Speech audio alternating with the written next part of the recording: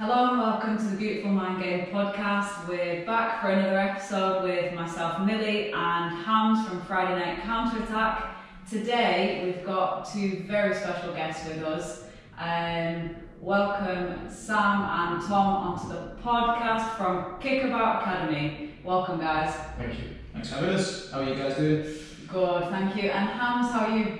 I'm jet lagged, so I'm just going to be binging on all of these cookies here as well. But no, I'm really happy to be here. Thank you for hosting us. It's a fantastic facility you've just shown us, and I can't wait to really get out there and play more at the Kickabout Academy as well. So Sam, we've been talking for a long period of time virtually, so it's really nice to actually see you in person. And Tom, I'm looking forward to seeing a lot more of what you've actually learned at the Kickabout Academy, or what you can actually share our listeners about more of the mindset and the development as a football coach and as a young football coach at that as well. So yeah, I'm looking forward to it. That's going to be good. So Millie, what do we have in store for the first part of the podcast? So guys, basically, I was just wondering for both of you, you are coaches and I'm a footballer, but what made you get into coaching in the first place?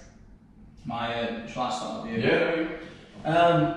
Well, for me, I mean, my sort of upbringing actually was as a swimmer. So I swam for Sheffield, one of them who fortunately did it for 6-7 times a week.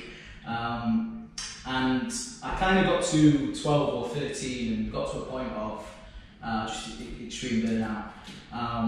Didn't really have any friends because swimming, I would say, it's quite an isolated environment. And coaching I had was sort of great from a sort of technical, swimming's obviously quite a technical sport, but there wasn't really anything sort of like psychologically, to help me. And I think when I probably look back now, I think to myself at 12, 13, I was probably struggling with depression.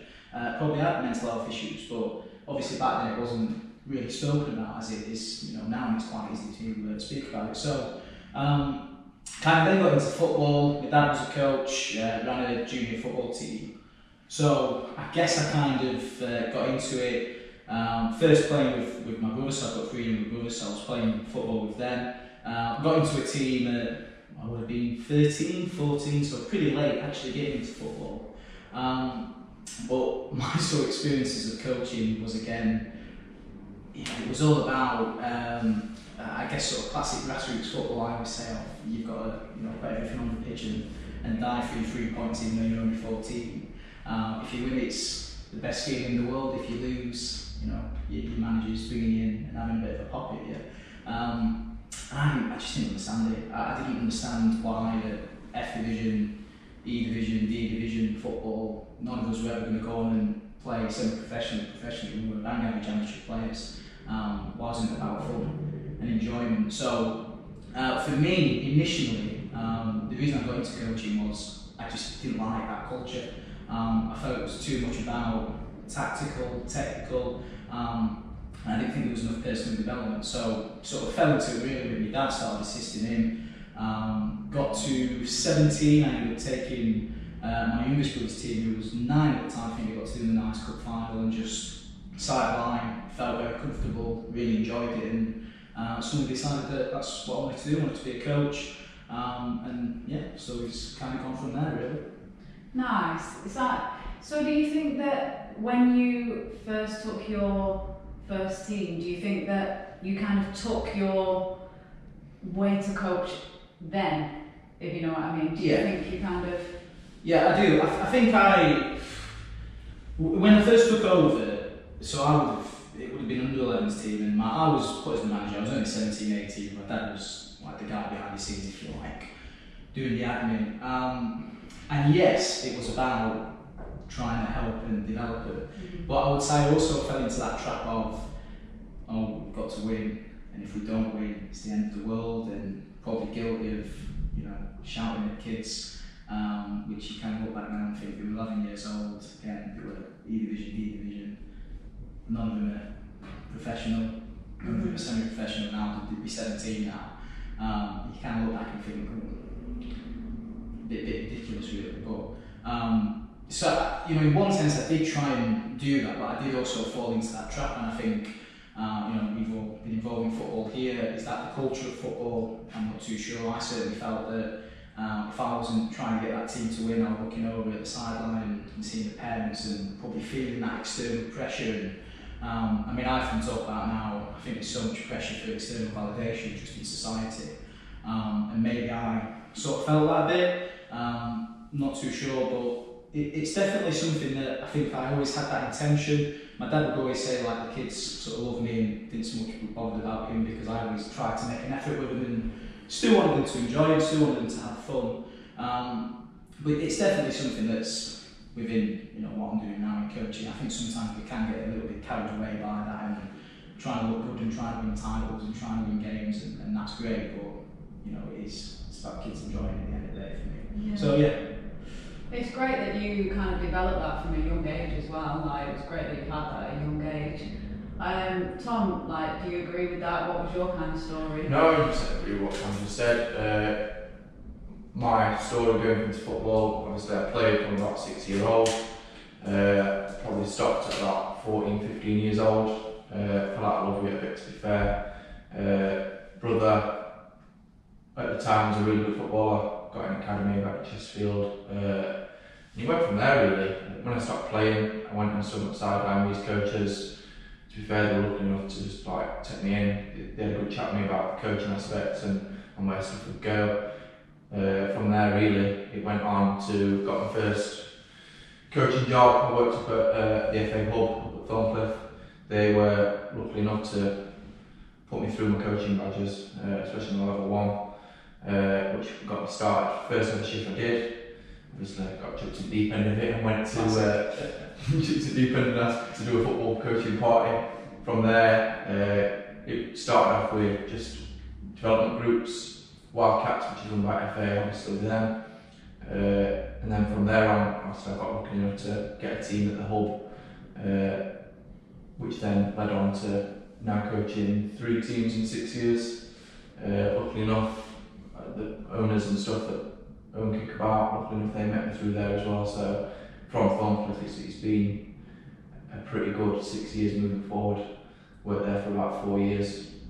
Done my level 2 now, coaching a team at under 14s. It's in JPL. Obviously there's been 2 junior teams, one a bit older. It's been good from there on. For just our listeners, do you want to explain what JPL is? So JPL is Junior Premier League. It was set up originally just to bridge the gap between grassroots football and academy football.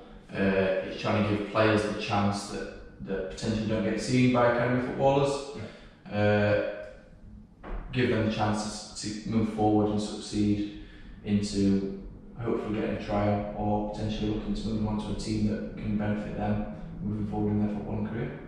So these are the kind of players who do get rejected or do get overlooked, but they do get a second or a third chance of actually developing their skills and their actual talents going forward as well, right? Yeah, that's all we're about really.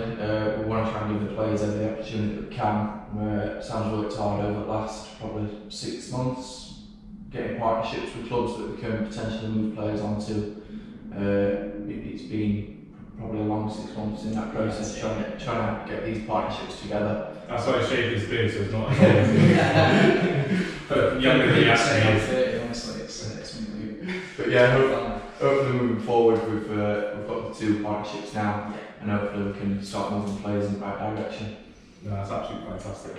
Just before we move on to the next stage, we wanted to talk to you about your coaching philosophy each as well, and that's something that Sam and I have been speaking about quite a lot recently as well, which has been pretty good in terms of my development for coaching. So hopefully Sam will help me with my assignment before I've got it next week as well, in terms of how to do a really good coaching presentation as well. But if you had to name 2 things you wish you learned before you became a coach, what would they be and why? So Sam, you start first. Great question. The first thing would be not having to feel that you have to please anyone other than the player. Yeah. So I said sometimes you do feel pressure.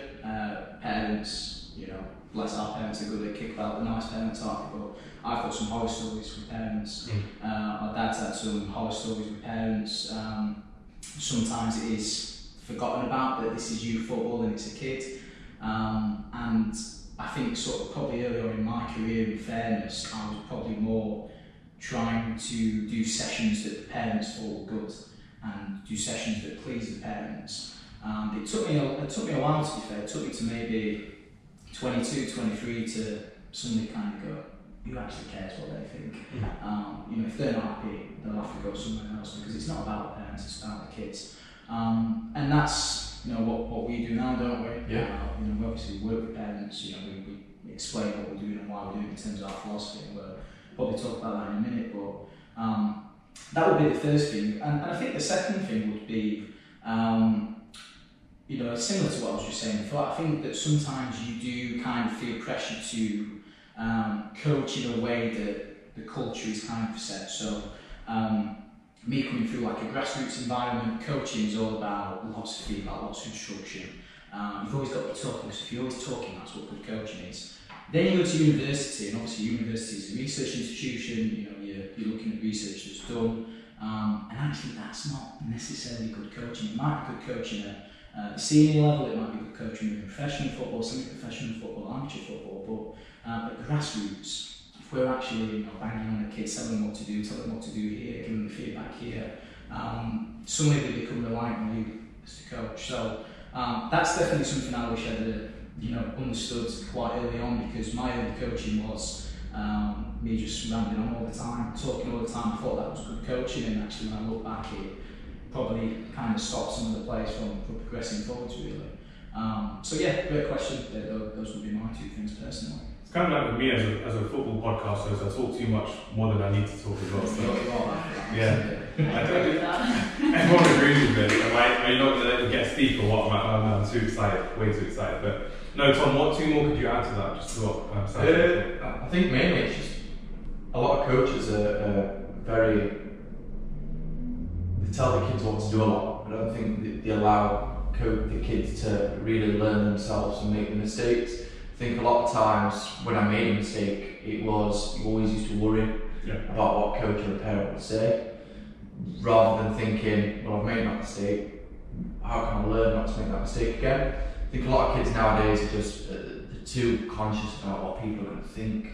I think they need to relax a lot more, in which we're trying to set in at Kickbar. It's just trying to make these lads relax on pitch, not worry about what parents or coaches are going to say, give them everything they can. I think my other one is a big one is just letting the kids have the freedom on pitch. It's just they've got a lot of coaches look at Man City, Man U, how they play, and trying to put it into grassroots teams. I think the coaches have all got different philosophies and principles, and I think letting them play a certain way, play 1-2 touch football. Well, if they go into a non-league team, for example, potentially might not play 1-2 touch football. Can they play a long pass over top of defenders? I think sometimes a lot of people just take into consideration what professionals at top end are doing, rather than just focusing on everyone else around them. There's thousands and thousands of teams out there that you might get a chance to play for, and I don't think they really get a chance to look at them teams and think, well, can I play that football as well? A lot of teams look to play these short passes, not really long balls, but can you also play these long passes that potentially you're going to have to do if you're under cosh or if you're under pressure a lot of time on the pitch.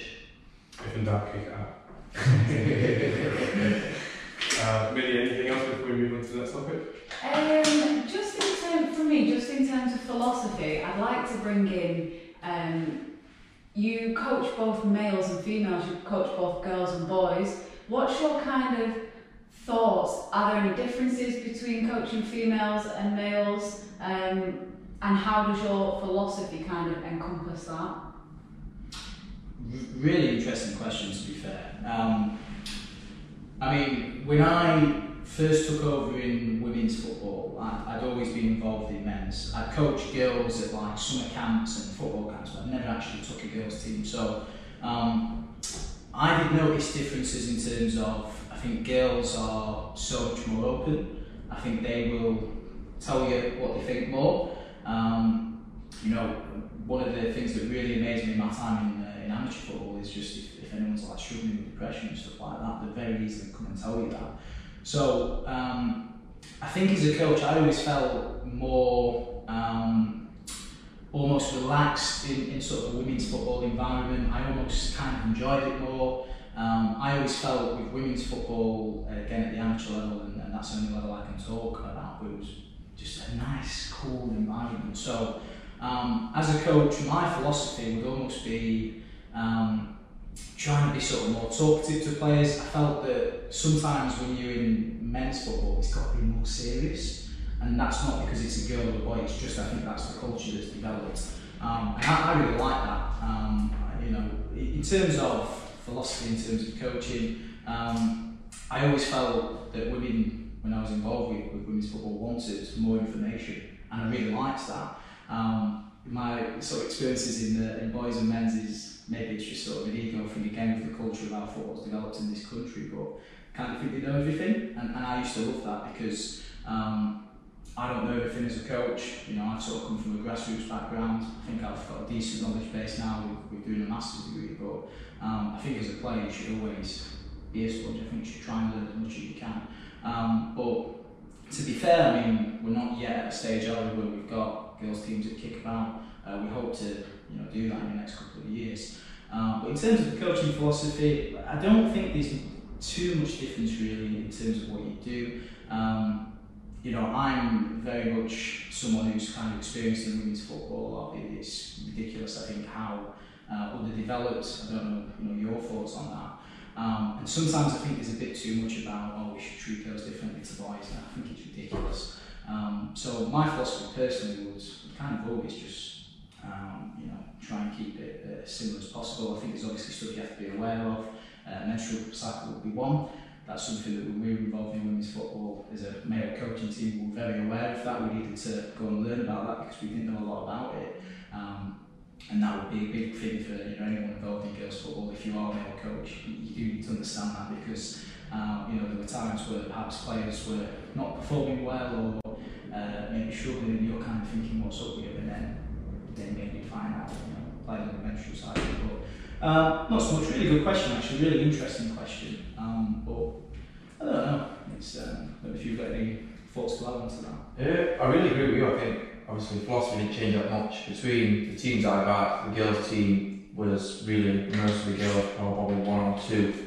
It was the first ever time in the team, first ever time playing football really outside of a small development group kind of thing. So going from that into a boys team that's been established for 3-4 years and are up there with one of the best in Sheffield, it were hard to interchange between both.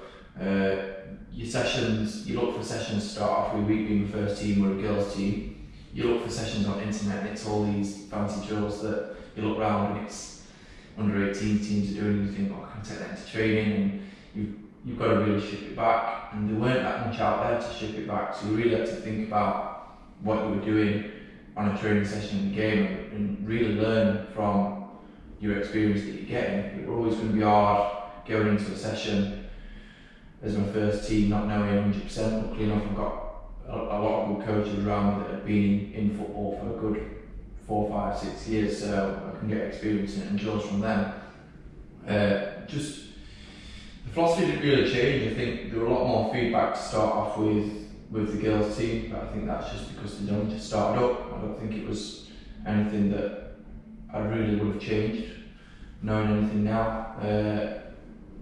Again, it's just the boys. The boys, obviously, I think you're right, Sam. I think there's a lot more pressure from parents, coaches at boys level. I think it's a bit more relaxed at girls.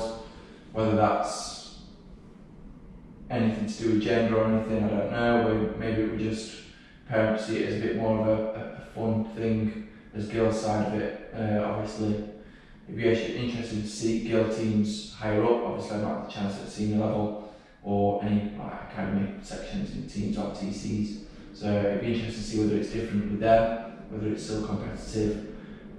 But yeah, not quite. It's a really interesting question because I do think, and I don't know your thoughts on this, but I do think there's a bit of stigma of girls football is because the girls and boys is because the boys. And my opinion is football in men has just developed more in this country. It was banned for so many years, women's football, so it's just different level, When I was at Upper Town, we had senior players that had never played football before, never played for a team under 21, 22, 23.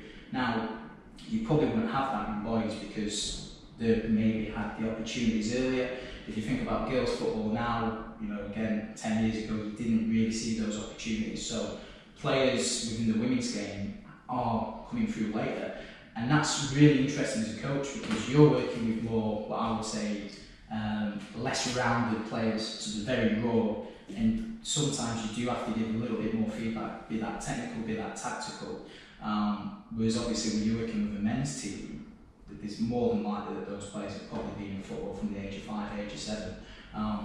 So that's maybe where, I'm not so sure if that changes the philosophy, maybe that just changes in terms of the content that you're coaching. But really interesting question. Really interesting. No, I completely agree with you. For me, I think that you're 100% right, like the philosophy stays the same, but maybe the coaching points do change because it is football at the end of the day, but I mean, the discrepancy between male and female is different, so you've got to act accordingly, and I think you're spot on with it, yeah. So guys, you mentioned Kickabout before. Just tell us a little bit about the Kickabout Academy. How did it come about? What were the initiatives? It was really Scott and the previous manager. They had an idea of opening a football centre. They first thought about opening just a 5v5 pitch indoor. Not many places do indoor around here. And then they started looking around. They actually found a business down in Bournemouth, just near Poole. They actually make the equipment down there, which I'll show you later. So they make all the equipment down there. It's run by a previous, I think he's a Bournemouth player, if I'm correct. So yeah, they make all the equipment. Obviously, they come up with the idea, they've gone down, they've seen the equipment, they've bought it, and then it really went from there. So we decided to come on board in September. Basically, just put walls up, equipment was starting to arrive, no central lead. So it was good to come on board at that stage, so you can see how it's all set up, how everything works.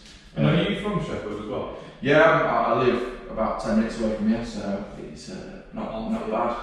Not bad ride in the morning when I'm just woke up half an hour late. But, yeah. No excuses for being late now as well. No, Especially the ones watching this. So yeah, it's gone from there. Weren't probably the best time to open.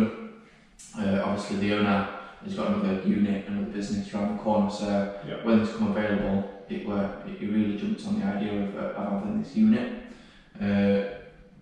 We opened in December 2020.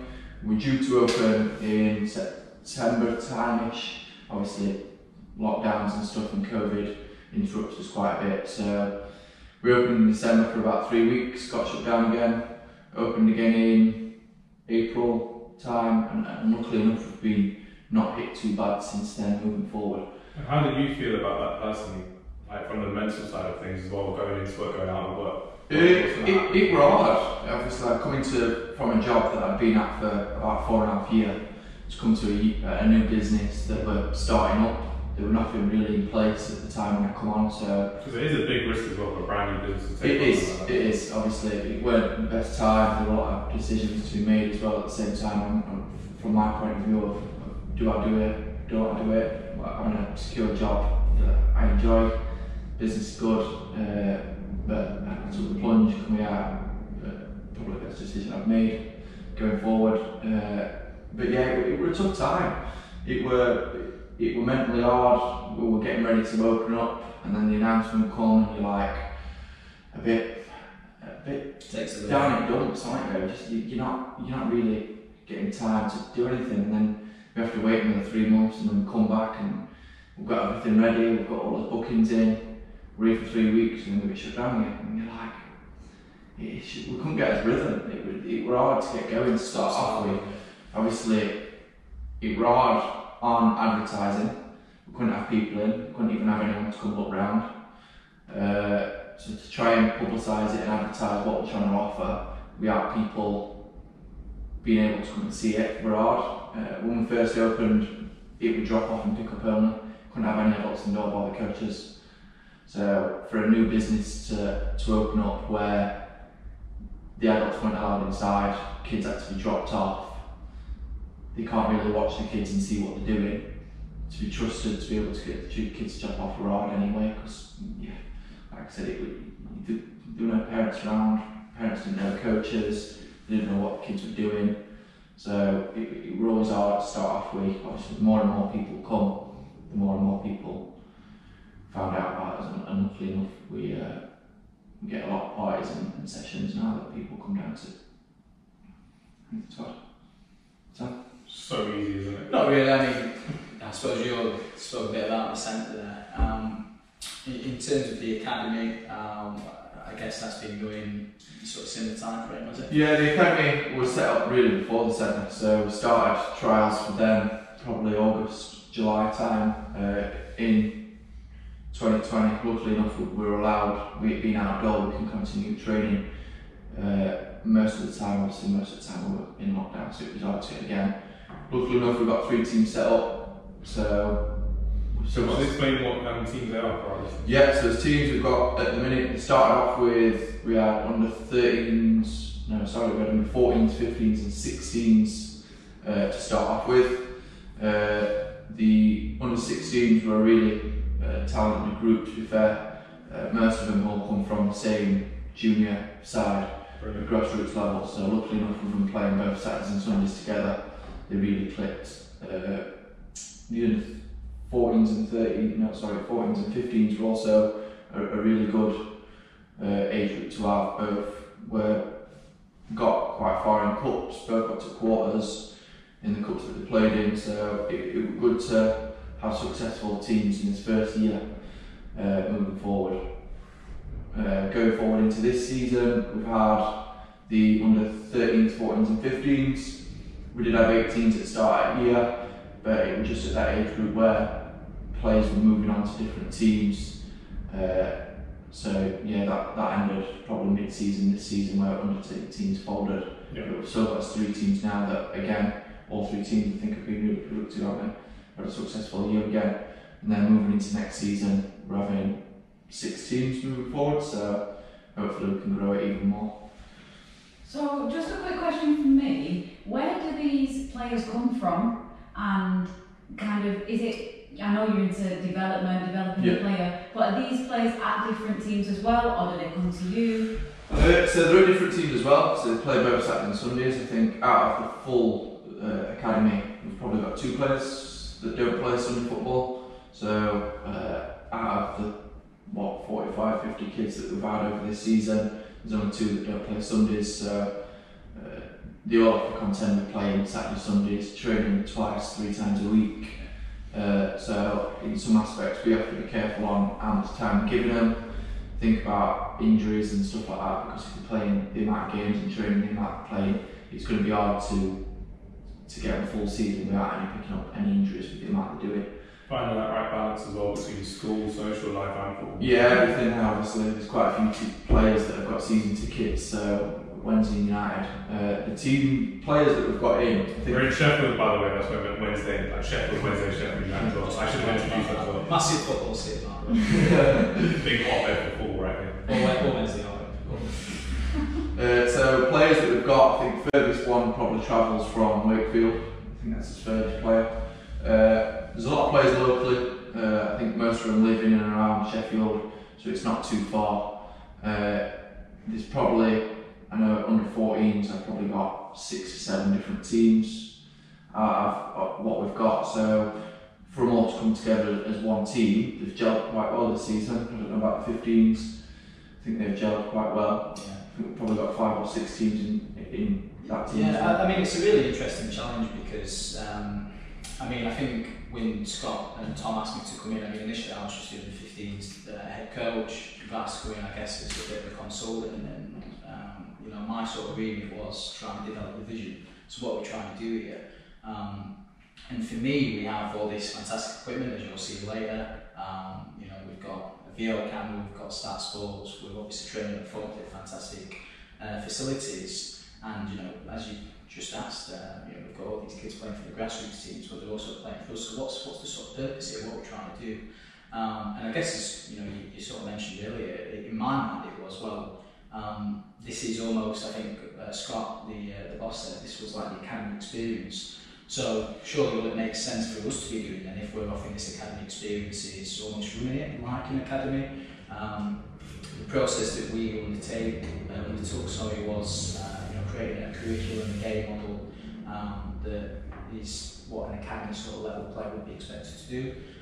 So we look at stuff like playing through lines, receiving the ball through the lines, movement on and off the ball. I don't know about yourself, I think that's a massive difference between amateur and semi-professional football players.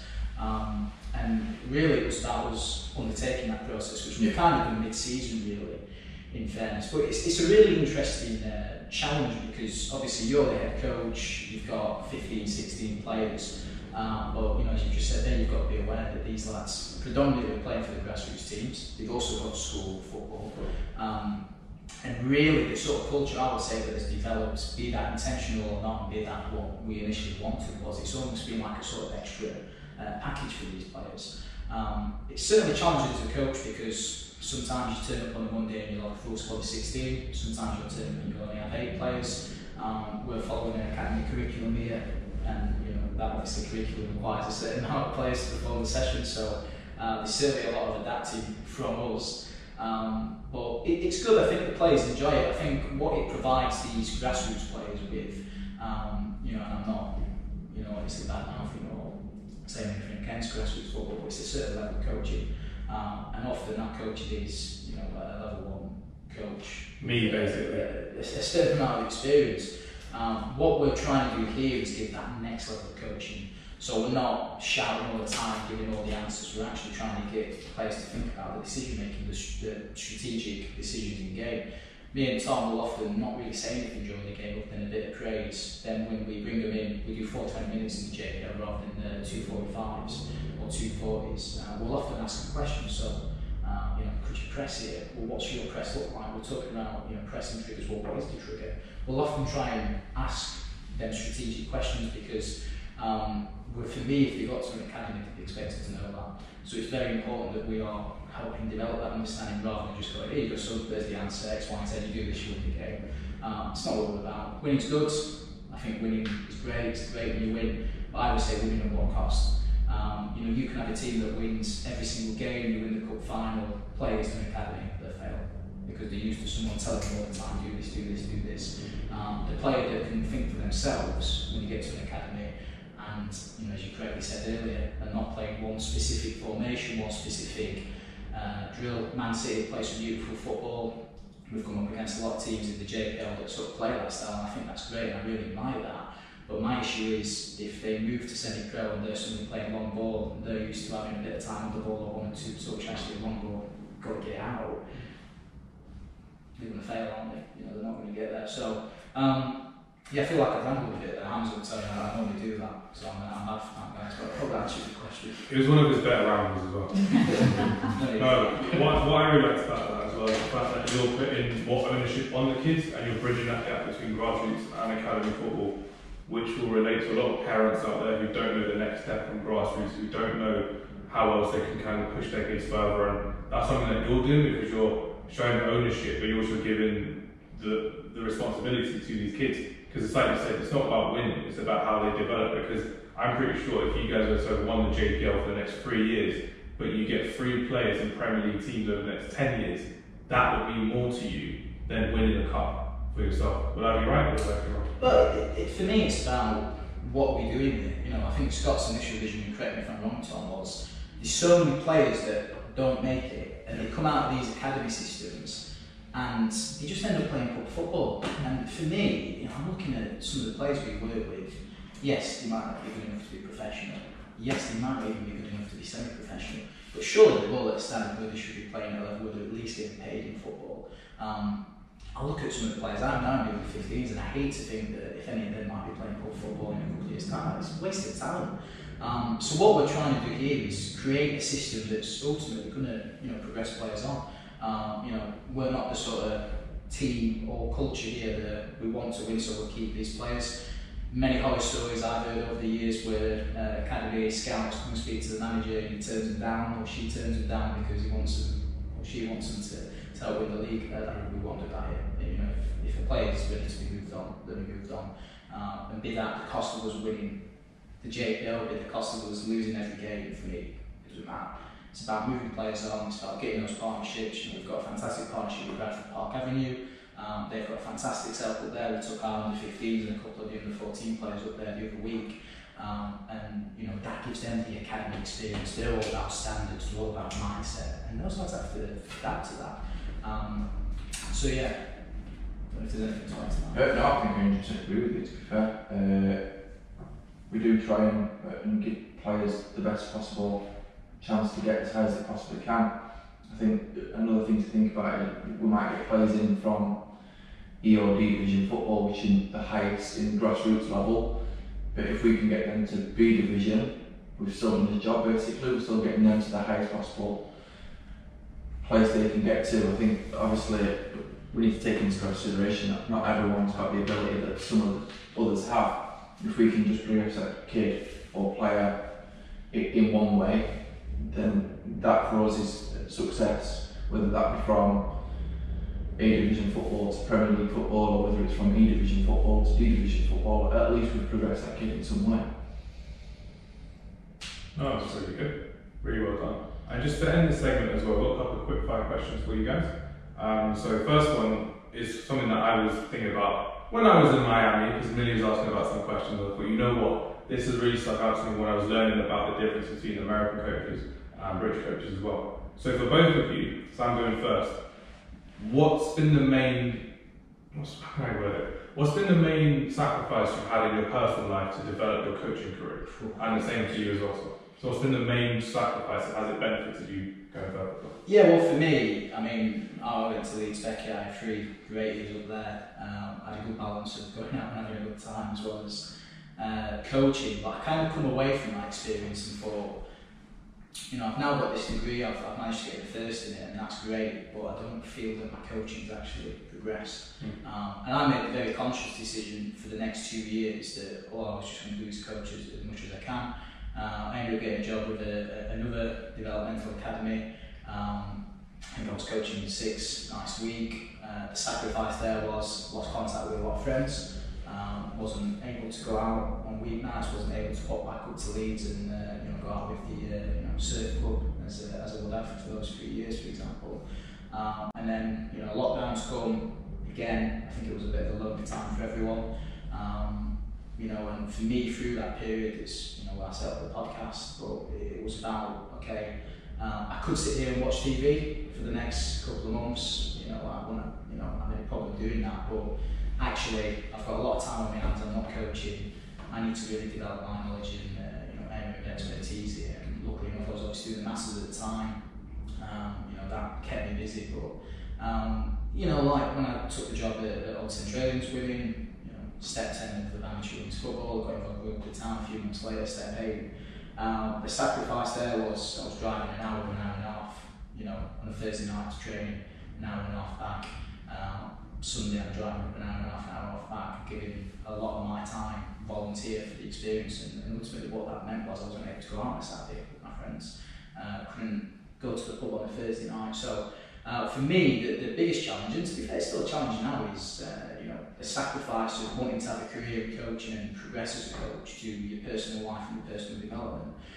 You know, I've had someone get in touch with me yesterday about potential opportunity working in semi-professional women's football. That's great. If I take that opportunity, I'm not going to have any free time. So I have to weigh up in my mind that's potentially something that could be huge for me, but what's the personal cost? I'm not going to be able to go out with my friends, not going to be able to do this, not going to be able to do that. So I don't know if it's the same for Tom, I'm intrigued for his answer, but for me personally, that's been a big challenge. Trying to get that balance right between professional development, but also enjoying yourself, because let's be right, you only get one life, you've got to find that balance, and it's a bit difficult, I have to say, but yeah. No, I 100% agree with you. To be fair, we're probably in the same boat. A lot of family events, friends' birthdays that we probably missed.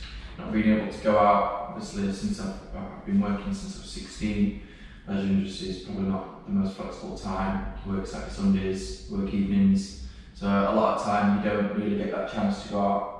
Or if you do go out, it's your own sacrifice because you're waking up next morning having to go to work 3 hours after you got in, feeling shocking all day. So it's. I don't think he's ever done that. No, I'd never do that for the coach. But moving forward, obviously, for me, if you sacrifice something now, potentially you can get it back later on in life. I think that's a big thing for me. Luckily enough, I've got friends and family that accept what I'm doing at the minute and what my role is. So luckily enough, I get the chance to yeah, I might have to miss a few events, but at least I'm working hard for what I'm doing now, and hopefully in years to come I can make it back up to them in other ways. Fantastic. Definitely. Just following on from that, actually, I've got a question. Where do you guys see yourself in 5 years' time? That's a proper job interview type question, isn't it? I had to go for it, just because he said it just then. Well, I'll go first. Really interesting one because, I mean, when I finished uni, my experience had always been in youth football, and I was very conscious that I wanted to get into senior, be that in the women's game or the men's game, and ended up getting into the women's game. Circumstances happened, you know, coming here through a friend who introduced me, really enjoyed what I've done here and really liked the project. So it's a bit of a tough question really. I'd like to think that we're building something here. Yeah. We've put a lot of stuff in place now. We've got big plans over the next 5 years, and that's really exciting to be a part of that. But there is a bit of me that's itching to get back in senior football. Youth football's great, but you do also love that senior football where you've got the player management. You don't really have that in youth football because it's a 14-year-old kid, a 30-year-old kid. So when we're messaging that kid, hold on to that. Well, I used to love that. I used to spend a lot of my time doing that, which again was another sacrifice. But I'd like to think I'll get somewhere in the senior game personally. I need to go in with badges. Done a lot of time at uni and kind of almost forgot about the badges, and I need to go and get the UEFA B done, don't forget the UEFA A done. But I'd like to think in 5 years' time we've got a good, successful academy from this point of view of Kickabout, where we're producing players to stay in the semi-professional clubs. Hopefully we might see a couple and we might be able to go and watch them at Bradford Park Avenues or the partner clubs. But personally, from coaching, I need to get on with the badges, and hopefully I might be coaching you in a couple of years. Never know. No, 100% agree with Sam. Obviously there's a lot going off at the minute at Kickabout. Moving forward, hopefully, like Sam says, we've got a plan moving forward that hopefully we can progress. I think one of our main goals that we keep speaking about is potentially can we get one in America, which I think whether we're overthinking stuff. We'll be looking at Amazon, aren't we? Yeah. That could be us that. Whether we're overthinking it or being a bit optimistic, I think that could be something. But if you dream big, sometimes you get it, sometimes you just keep working on until you get that. So obviously over the next 5 years it's going to be a lot of work, and it's going to be a hell of a lot of players that walk through our door. So even if we affect one person's life, and in 5 years at least we've affected someone, which is better than none. So hopefully we can at least get someone as high as possibly can, and hopefully be sat at home on TV in 5 years' time watching someone at the highest level they can get to. We'll be one of them, won't we? I coached him. I've coached him. Yeah, I'm sure it's not. Those are excellent answers. Thank you very much for that. And the final question from me, myself, is to Tom actually. So Tom, what's one thing that you've disagreed with Sam about? Just the one, because you know that disagreed with. So what's the one thing that you disagreed with Sam over? Do you mind if I tell it? Because it's yeah, funny one. But the answer has to be a benefit for Tom. So Tom, benefit for me, or that's not a benefit. You can answer, but we've only had one disagreement, and to be fair to Tom, I think he'd be under a bit of pressure at the time, and it just sticks in my mind so clearly because we were having an argument about a training session we were doing, and I obviously made a comment, and Tom took it the wrong way. And, I'll always remember his reaction. You think you're a big man? You've got a massive degree. I just had to say, honestly, I mean, tears. oh, you need it on a t-shirt, I swear. He's already getting printed, don't worry about it. We should have that on TV. Pop-ups. Anyway, well, so what would you say? I'm not sure that was the actual massive disagreement, to be fair. I think it was a quick 30 seconds. It's more from a coaching perspective, because again, you're the younger coach, the one with the master's degree, as it is. But has there been a time when you've been proved right as a younger coach because you've been listened to by younger coaches as well, or maybe not listened to, but still proved right in that? I think we've really had.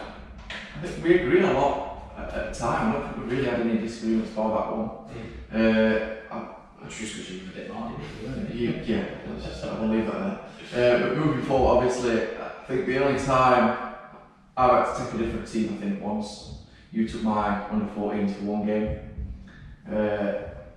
Me being small, probably I set them up in a way that let's just say that works that day. You could have easily took it upon yourself to say, yeah, that were all me to players, but luckily enough, I changed a few things around, and luckily enough, Sam did turn around to players and say it were me. So luckily enough, I would say, as much as players probably didn't like the formation that we're playing because we've not played it, it worked to some degree. So yeah, I don't think it was more of a disagreement because I don't think we've really had. We've got a very similar philosophy. We're very similar people actually in terms of we've talked a lot about that, haven't we? But we see the game very similar. We've got very similar values. Very rare that we have a difference between. It might be the odd session plan or the odd playing someone in a certain position or certain formation. But we get on really well, and I can tell you probably as a man who's maybe got 3 years more experience than Tom. That's not, you don't get that a lot in coaching. I've experienced a lot of politics, a lot of disagreements,